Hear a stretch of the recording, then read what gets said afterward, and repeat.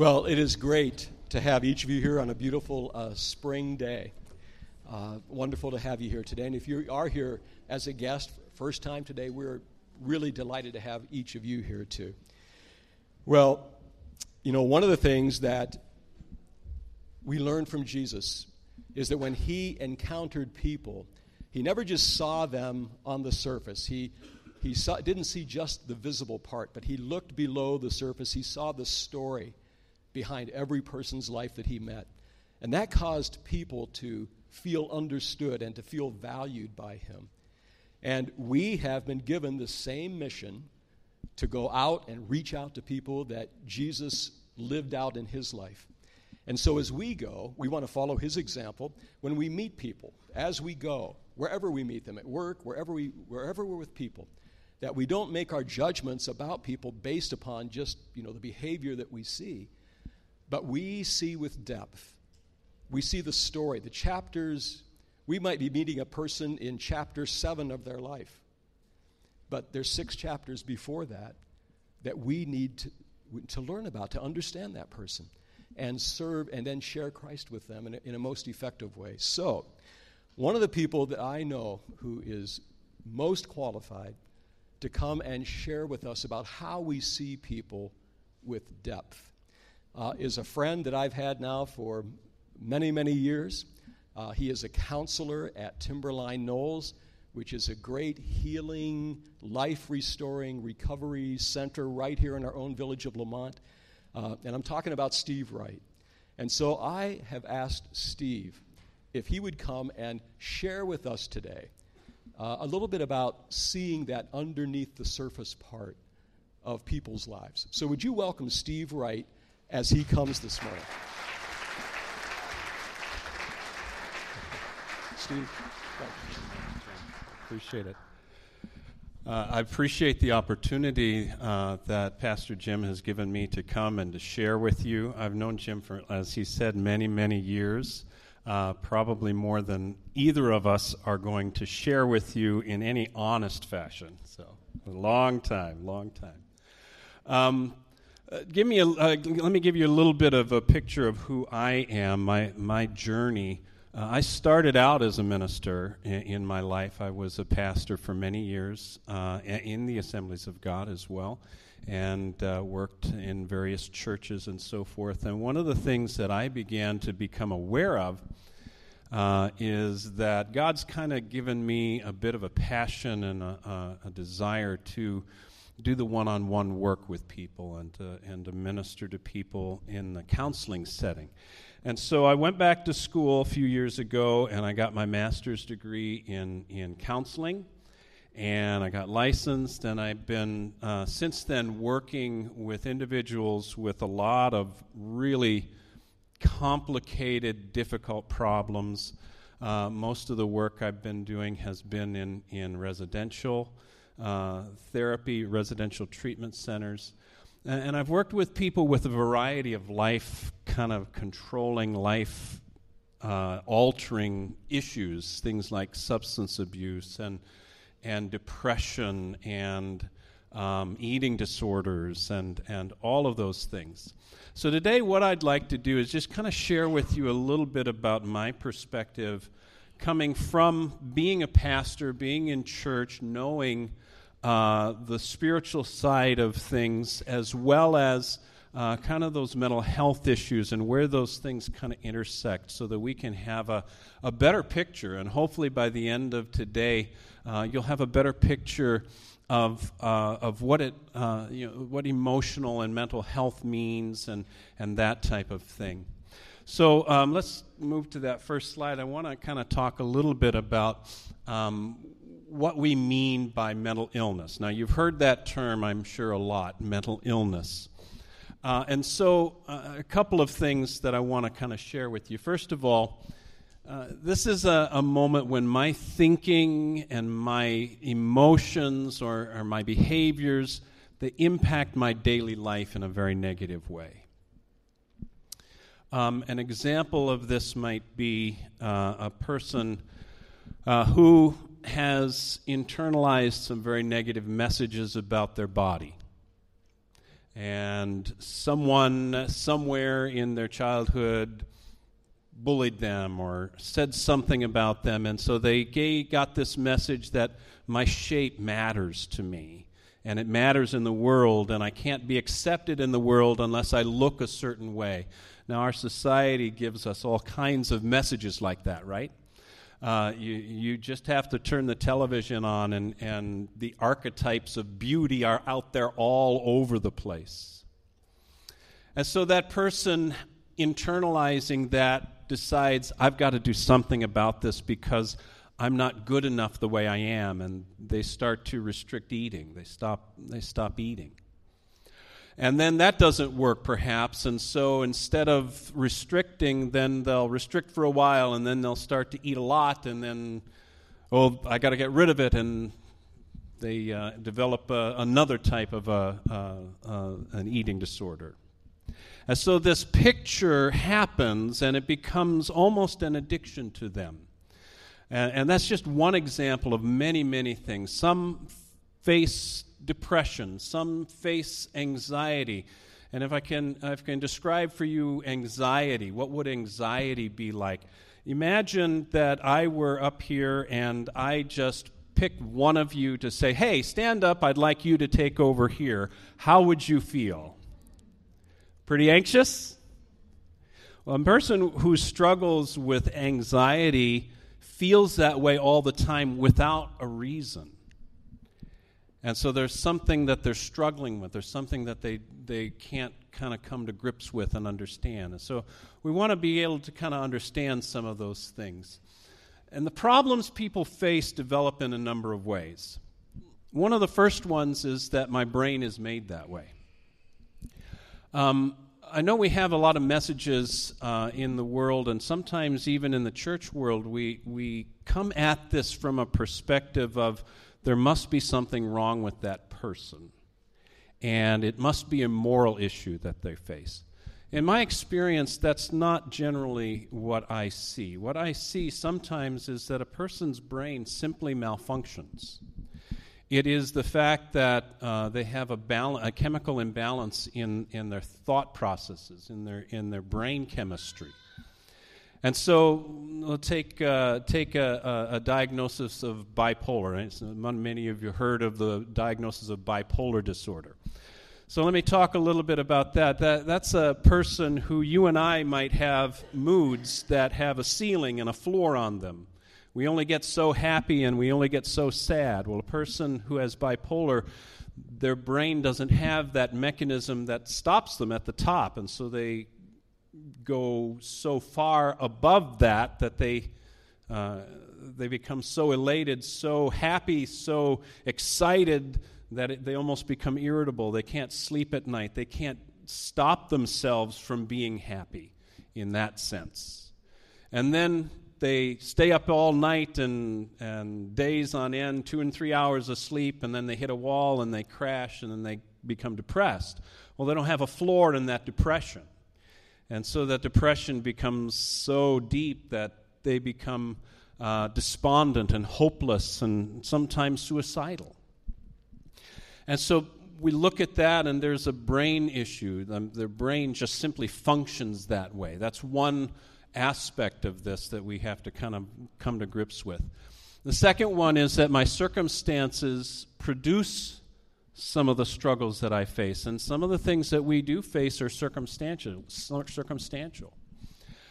Trauma is a big one. One of the things that I deal with at Timberline Knolls very often are women who struggle with a past of trauma, a past where you would be absolutely just flabbergasted to hear, and maybe some of you in this room have experienced some of those traumas. And that trauma tends to impact us negatively. It impacts how we see ourselves. It impacts how we see the world. And so let me tell you a little bit about what that might do. A person who might experience trauma from someone that is supposed to love them and they're supposed to trust, perhaps, hurts them or abuses them in some way. And that individual might say to themselves, why did this have to happen to me? Well, there must be something wrong with me. And so they internalize those negative messages about themselves, and they see themselves in a bad way. They see themselves in a very negative way. And a person that begins to believe those things about themselves, feelings that I am worthless, or that that this happened to me, God doesn't even love me. And those are some of the messages that people can internalize. And when that happens, then their behaviors begin to change, because they begin to believe that the world is a very dangerous place, a very scary place. And so depression might set in, or again, some anxiety, social anxieties that we see a lot. Some of the trauma produces and you've heard in the news quite a bit, I'm sure, post-traumatic stress disorder, PTSD. And I see that a lot, where some of the traumas that a person happens that were so life-threatening that they begin to experience some really, really bad symptoms. They have flashbacks, and they kind of disconnect in their mind sometimes, or nightmares, and these intrusive thoughts about that situation that just keeps coming back and back and back and back. And it's difficult. It's difficult for people struggling with some of those things. So we have circumstances and the internalized negative things that we tell ourselves, and maybe it's a message we got when we were young, or maybe it's a message that we got when we were struggling through some abuse or something else, or at school or in the media, and we have these negative kind of internalized messages that we hold on to. And as a result, we feel a lot of pain, internal pain. And sometimes that internal pain we don't know how to cope with. And so what I also see a lot is people trying to cope with internal pain, that hurt, that sorrow, that grief, whatever it is, that abuse, by trying to not feel. And a lot of times people figure out that, wow, if I drink or if I use drugs, I won't have to feel. And it works. You don't have to feel when that happens. And eventually what happens in many, many cases is that mechanism of trying to cope with life backfires, and it becomes an addiction. And now it's no longer a choice that I am using this. I have to use this. I can't stop myself. And so it's in all of those situations that we see lots of different things happening in people's lives. It's when we get to the place where we can't manage that hopefully people like Timberline Knowles and others can step in and to provide some sense out of what's going on and help guide a person past some of the struggles that they're facing, so that they can see that it's okay and we can move forward with this. And I think that it's an important aspect of working with people, from my point of view, that the church can play an amazing role in touching people's lives and in helping people past some of the pain through our acceptance of them and through the love that we have and the love of God that is shown through our lives as well. God can use us. God can use us in an amazing way to help people and to touch people's lives. And it sometimes means that we have to look past some of their behaviors, and we have to look past some of the life-controlling things that they have, and offer the support and the help that they might need to get past some of that and to help them move forward.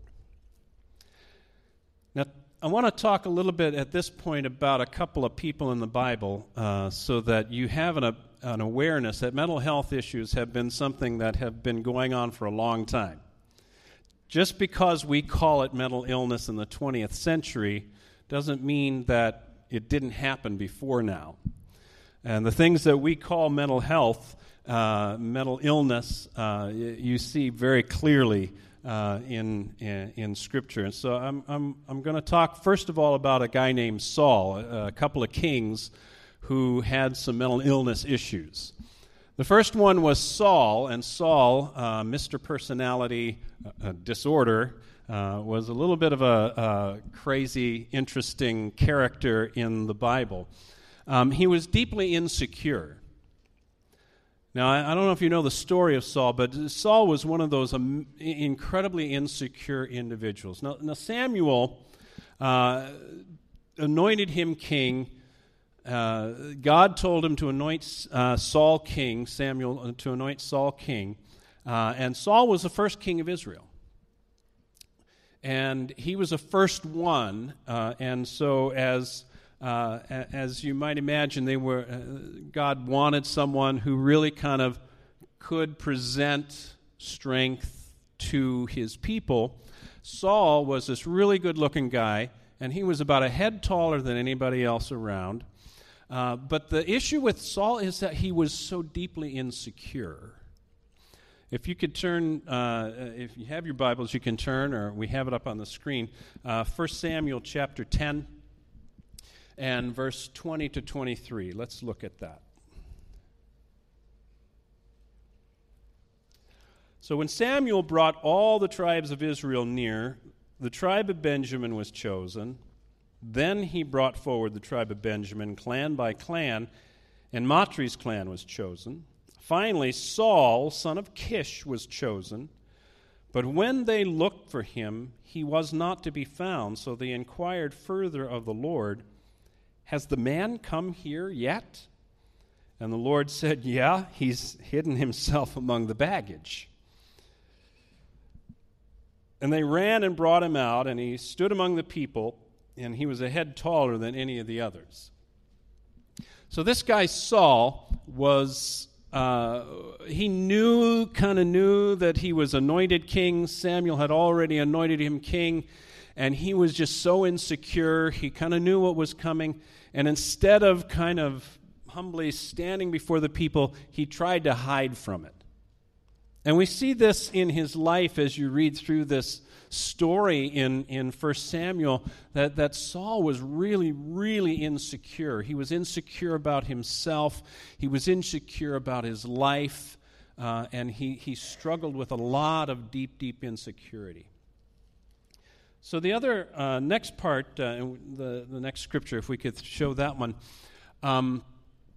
this is about Saul's what would you say, his struggles. And in chapter 15, in verse 24 and verse 30, we read these words. Saul said to Samuel, "I have sinned. I violated the Lord's command and your instructions. I was afraid of the people, and so I gave in to them." And then in verse 30 it says, Saul replied, "I have sinned, but please honor me before the elders of my people, and before Israel. Come back with me so that I may worship the Lord your God." So Saul was not just insecure, he was a people pleaser. He needed the validation of people to feel like he was okay. He needed the people, he was afraid of doing something against what others might want him to do, or maybe even what God wanted him to do, so that it might make him look bad. And it was his insecurity that drove that, and so his behaviors came out such that he was weak-willed. He couldn't do what was required of him. And that insecurity led him to this understanding that I got to have other people validate me. I don't have the ability or the internal awareness of myself. My insecurity is so deep that I have to have other people validate me. The next passage kind of gives us a sense of Saul's incredible, what will we say, instability in his moods. So that passage, let's look at that one. That's in chapter 19, verses 9 and 10. But an evil spirit from the Lord came on Saul. He was sitting in the house with his spear in his hand while David was playing the harp. Saul tried to pin him to the wall with his spear, but David eluded him as Saul drove the spear into the wall. That night, David made good his escape. And that's just one passage that shows that, but we see in a few passages in 1 Samuel that Saul was really erratic in his thoughts and his behaviors. He wasn't able to really kind of manage his emotions and his moods, and he became insecure, and his insecurity led to some of these really bizarre behaviors, and he struggled with that all of his life. And so what we kind of look at, if I were to diagnose Saul, I would diagnose him with a personality disorder. In other words, he was struggling with his ability to kind of manage and to live in this world without the validation of other people. He needed something and couldn't manage his moods. He couldn't manage his life. So that's one. There's another king that I want to talk about, and he suffered from some mental illness issues, and that's David. And for this one, I want us to look at Psalm 13. And in Psalm 13, we read some very interesting things about David as he's struggling through the circumstances. Now, we read, beginning in Psalm 13, "How long, O Lord, will you forget me forever? How long will you hide your face from me?" So what we see in this passage is that David was struggling with this sense of abandonment, this loneliness, this deep, deep loneliness, almost depression. How long must I wrestle with my thoughts and every day have sorrow in my heart? Anxiety. Every day he's wrestling with his thoughts. He has these issues in his heart. He's describing an emotional state that is very, very distressing. He's experiencing a lot of frustration. How long will my enemy triumph over me? A little bit of paranoia there, perhaps. Look on me and answer, O Lord my God. Give light to my eyes, or I will sleep in death. My enemy will say, I have overcome him, and my foes will rejoice when they fall.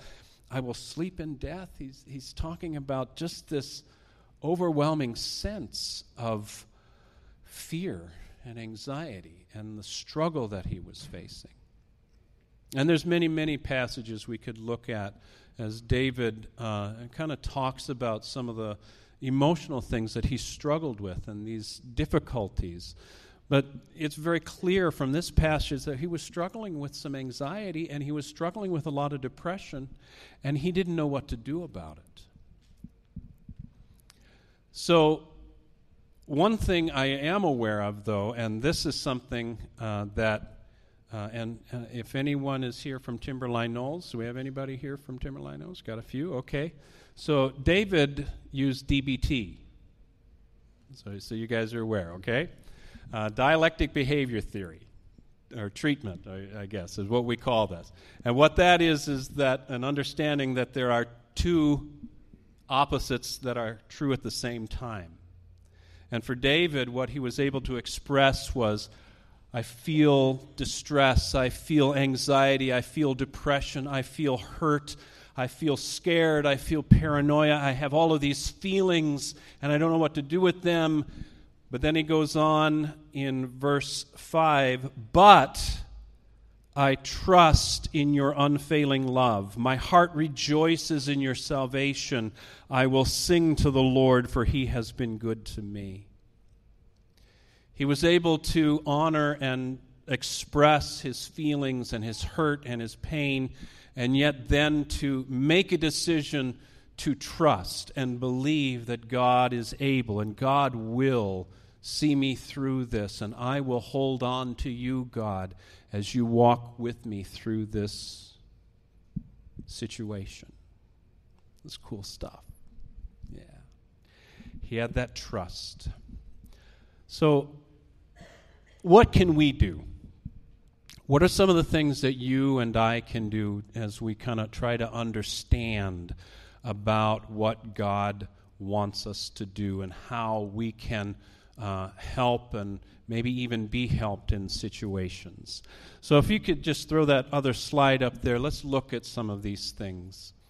And let's get a picture of what it is that we can do in our lives. Well, I think one of the first things that we can do is to begin to recognize that mental illness is something that is a real thing, and that we have an opportunity to touch people's lives, to minister to people. And we can reach out to them in ways that are blessings and helping. I remember a situation. It was probably the first time that I came face to face with mental illness, and this was a woman in my church that I was pastoring. She worked with kids, the children's ministry. She was an amazing woman. I was not aware that she had been diagnosed with bipolar disorder. And one weekend, she went away to a conference, and she had forgotten to take some of her medications with her. And it was 2, 3, 4 days that she had been without that medicine. And it impacted her very negatively. She wound up having a manic episode. And what that, as I said, means is that there was no ceiling on the struggle that she was facing. And just the kind of that ecstatic and it turned into a real mania where she thought she was able to do just about anything in the world. A lot of her inhibitions kind of fell away, and I remember going into the hospital room with her and just seeing the distress in her eyes and her inability to stay in control of herself. And at that moment, I was filled with compassion for what she was struggling with, because I was able to see firsthand that it's really, really hard for her to deal with that. And she was very ashamed after she figured out, they got her medications right again, and she came back, and she was very ashamed and very, very, very filled with guilt about what had happened, and it was hard for her to continue. But our church wrapped their arms around her, and we told her, I said, you have been working with us for a long time. We know who you are. These behaviors we recognize are a result of some of the mental illness struggles that you face. And basically the message we gave to her is that you are still our daughter. You're still here. You're still our sister. You're still with us. And we can allow you to continue to be, and we want to kind of wrap ourselves around you. And how can we help you if something like this happens again? What can we do? And it was at that moment that I realized that we all have such a different journey that we're on, a different journey that we face. And it's very, very challenging for some of us. And I can tell you that for some people, some of the struggles that they face are lifelong. Some of the struggles that they face are not. Some of them are more circumstantial or time limited. And it's the opportunity that we all have to reach into the lives of people that can make a difference in their lives as well, because we're all part of this whole thing. All of us at some point will probably struggle with what we call mental illness at some point in our lives, whether it's depression or anxiety or any of those things. We will have to face some of that. How do we manage that? How do we get through it? How do we deal with it? In my own journey, there was a period of time that I went through some very, very challenging things, and I got depressed. and I needed counseling. And I needed somebody to come alongside me and to walk with me through the pain that I was experiencing. Actually, just self-disclosure, I had to take medication for a little while to help get me to that place where I could be okay. But the church still became the church to me. The body of Christ can be such a healing place. And if there's anything in this message that I want to share that's most important, and that is that the body of Christ can be the body of Christ, to bless, to offer love and support, not judgment, to be there to come around those who might be struggling, to come around those who might be experiencing challenges in the way they're thinking, in the way that they're behaving, and that we can be the church and bless those who need our support. Thank you so much. I wonder if we could bow our heads. I'd like to pray for us all, if that's all right. Heavenly Father, I just want to thank you that you've given us an opportunity to come around the Word of God and to look at this really, really important issue. And I know, Father, perhaps there are those that are here today who may be struggling with mental illness issues and filled with some guilt and shame perhaps about that, asking that question, why me? I just ask you, Father, to intervene in each of those hearts and let them be aware and know that you are standing right beside them, walking with them and helping them. And I pray for this church, God, that you would allow each and every one of us here today to be aware and to be caring and to be loving and to be Jesus in situations where you, Christ, have reached in and touched people's lives. May we be an extension of your hand of compassion and of love. May we be able to do what you've called us to do, to bring healing and blessing. And God, we just ask you to be with us today, and we thank you in Christ's name. Amen.